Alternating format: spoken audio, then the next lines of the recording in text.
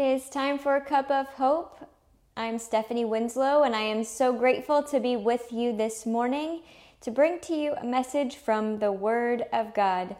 Let's grab our cups and lift them up together and ask the Lord today that He would fill us up with the hope that He has in store for us through the power of His Word.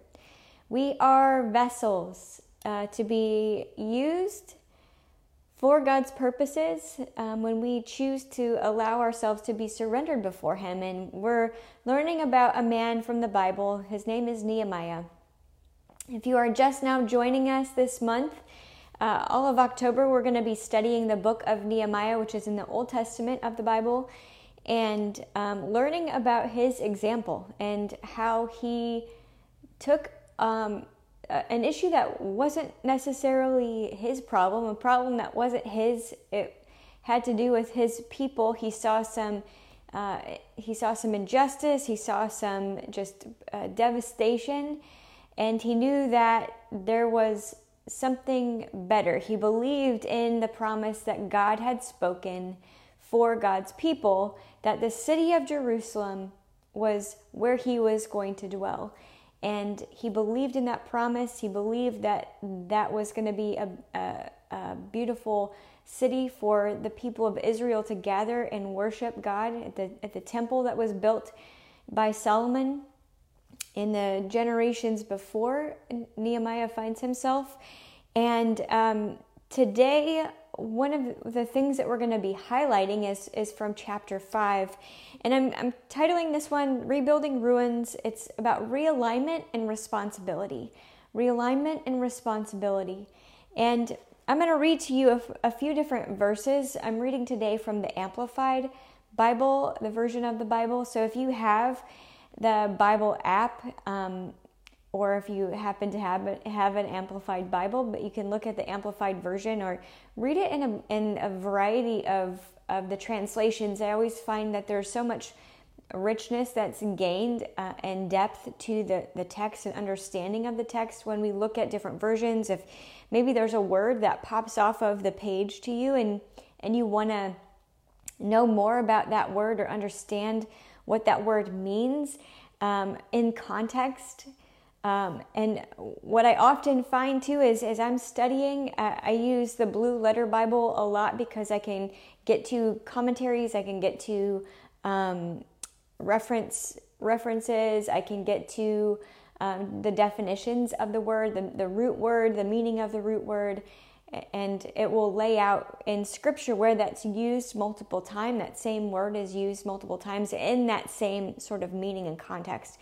So it's really important for us to not just glaze over these words, but to really absorb them, to really chew them up and allow them to sit in us. And I find for myself that the more that I do that, the more that I take God's word and study it and dig in deep to even just one scripture, the more fruitful it is, the more that it actually sits in my heart, my soul, and changes me from the inside out because it's becoming a part of me. I'm learning about it.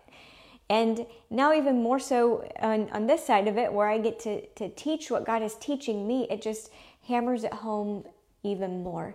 So if you have an opportunity to share in your circle of influence, wherever God has you planted, if you have the opportunity to share what He's teaching you, to teach others what He's teaching you, maybe that's your own children, maybe that's a spouse, a parent, or other family members. Maybe it is just within a group of coworkers that something really stands out and you grab a hold of it. And God can use that as an open door to share His goodness with other people who may not otherwise ever set foot into a church, but you can still share what God's teaching you. It's, I think, a beautiful example for us that we get to just be a demonstration to those around us.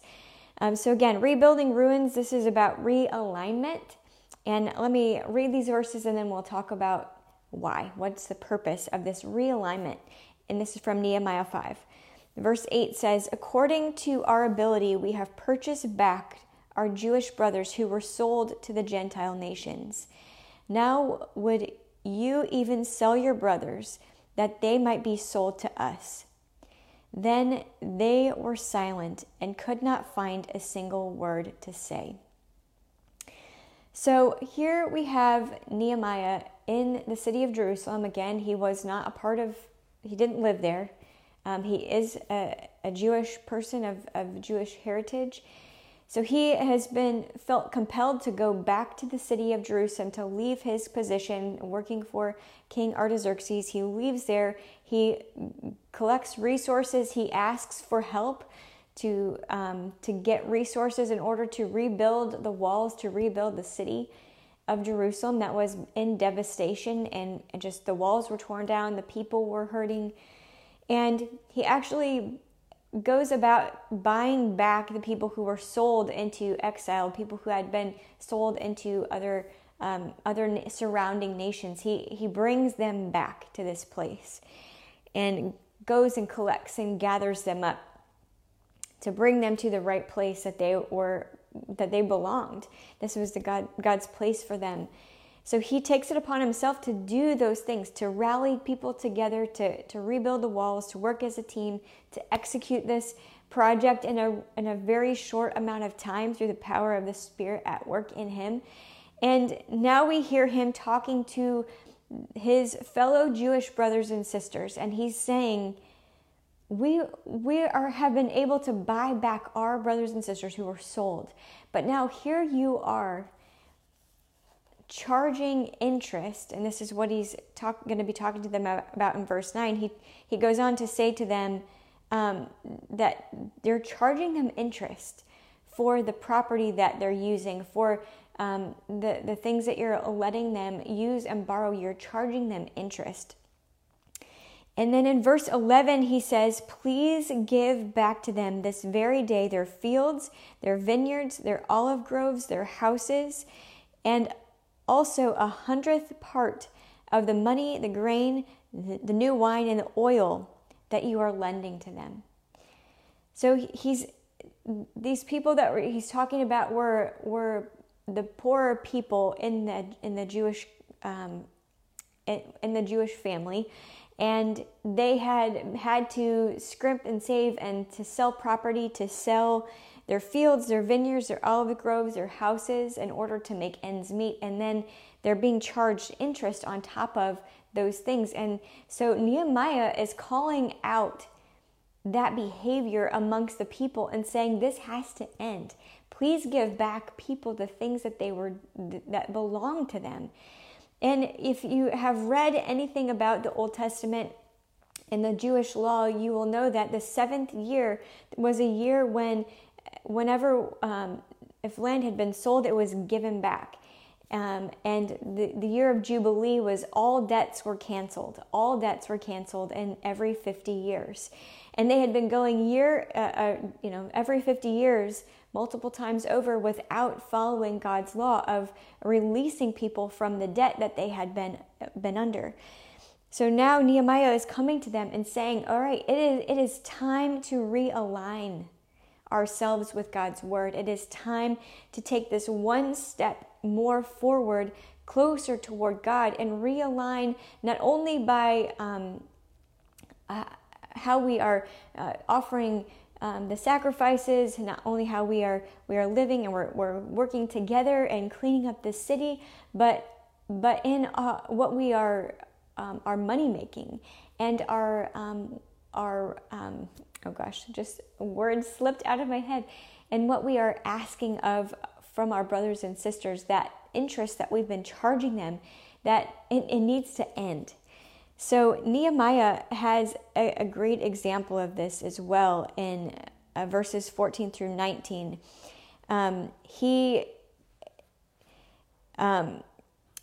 Because of his position, he could have taken money. He could have charged the people in that city. He could have charged them taxes.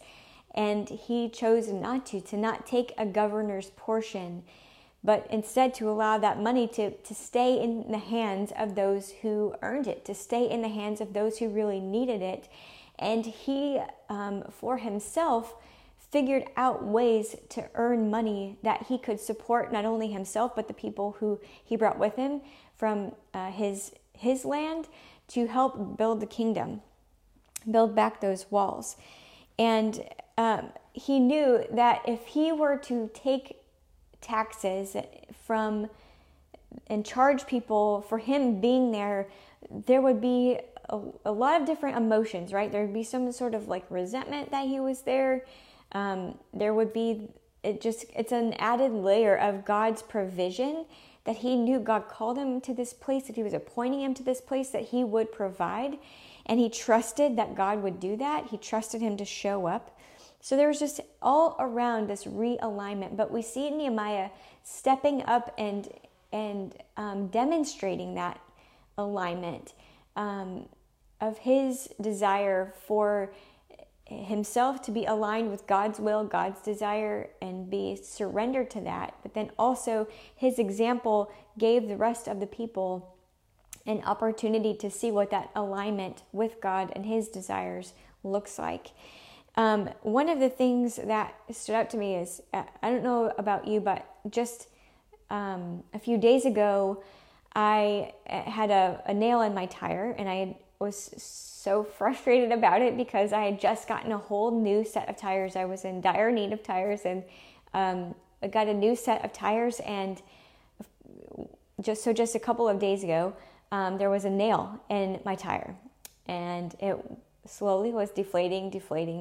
But what I noticed, and I'm sure if you're driving at all, you can relate to this, if your car gets out of alignment, you have to work so much harder to keep it on course, right? You have to overcorrect to keep it going straight.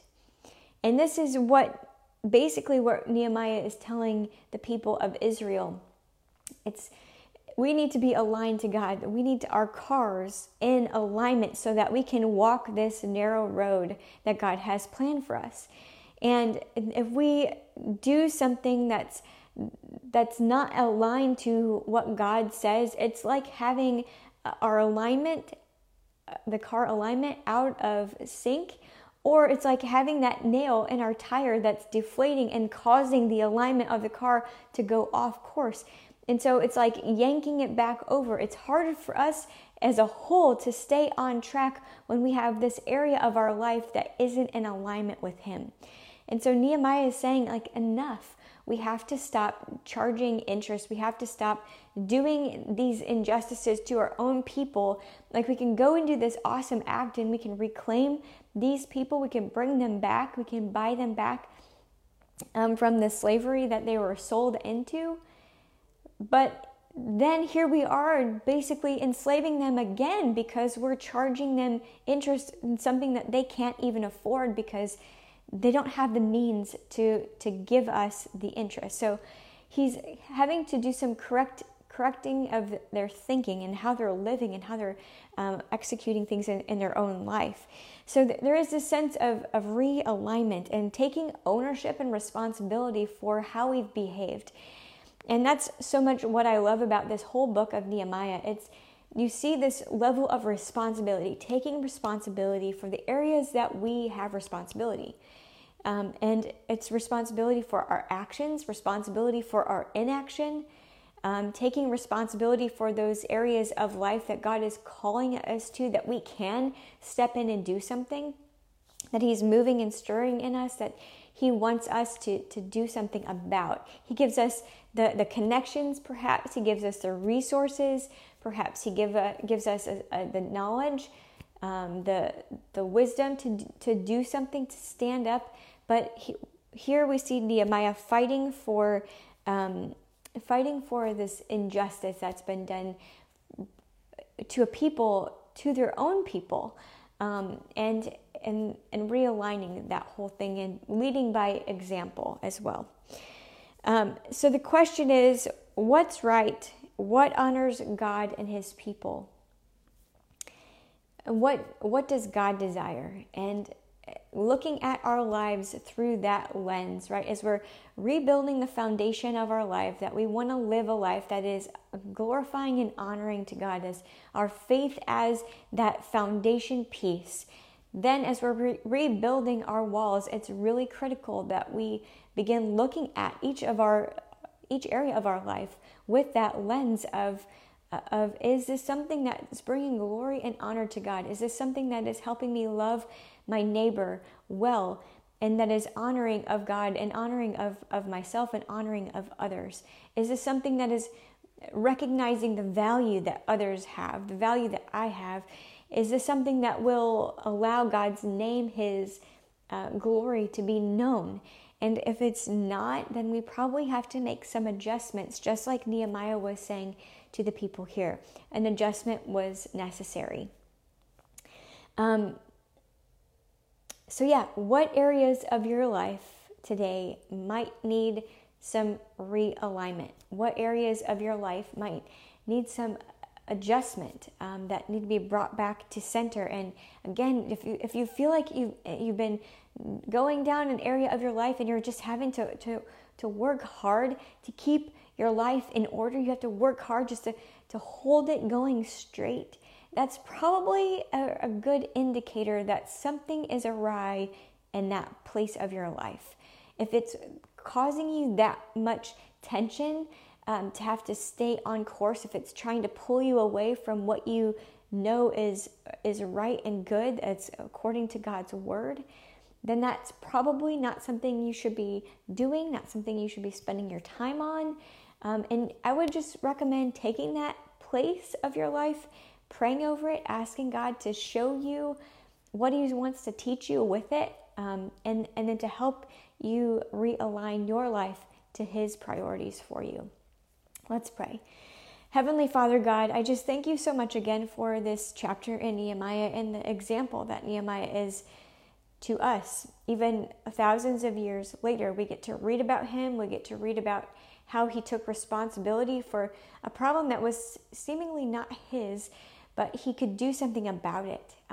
And thank you that you stirred in his heart. And I know that is something that you are still doing today, Lord. You are stirring in the hearts of your people, those who are willing to hear, to listen, to take your word, your desires for us, and take them at your word, stand upon them truthfully, and want to honor and glorify you in all that we say and do, God.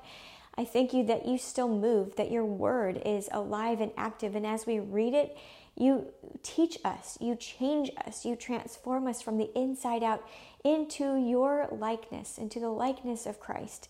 So God, I thank you that we don't serve a God who is just a black and white piece of paper, that we serve you. You are alive, you are active, you are constantly at work in us, around us. And God, I thank you that as we send up these prayers, that you hear them. And God, I thank you for even those moments of realignment, Father, that we can recognize where we're getting off course and allow your Spirit to move in our lives to bring us back to center. I thank you, Father, for how you're moving and working in the lives of my brothers and sisters. God, I praise you and thank you for all this. In Jesus' precious and holy name, amen and amen. Well, thank you for being with me today on Cup of Hope. Just a quick announcement. I am leaving. My family is leaving today. We're going on a trip to Ireland. We're super excited about it. And we will be back next Wednesday. So I'll be traveling for a full week. And I am going to try to actually do Cup of Hope from abroad. I just don't know how it's going to go. I don't know if it's going to work or not. So if you don't see it come on, then chances are, and also the time difference, so I'll probably just post a video instead of doing a live stream because of the time change. And so you can just be looking for it and extend some grace. If it doesn't work, then we will just pick up on Nehemiah 6 when I return, which would be a week from Friday. That following Friday, I think it's the 22nd or something like that. 21st. So I'll pick it up there if it's not working out. So sorry to leave you in limbo about that, but I'm just not sure. It's an adventure and we'll see and find out along the way. So be blessed, be well, and hopefully I will get to see and talk to you all on Friday. Bye-bye.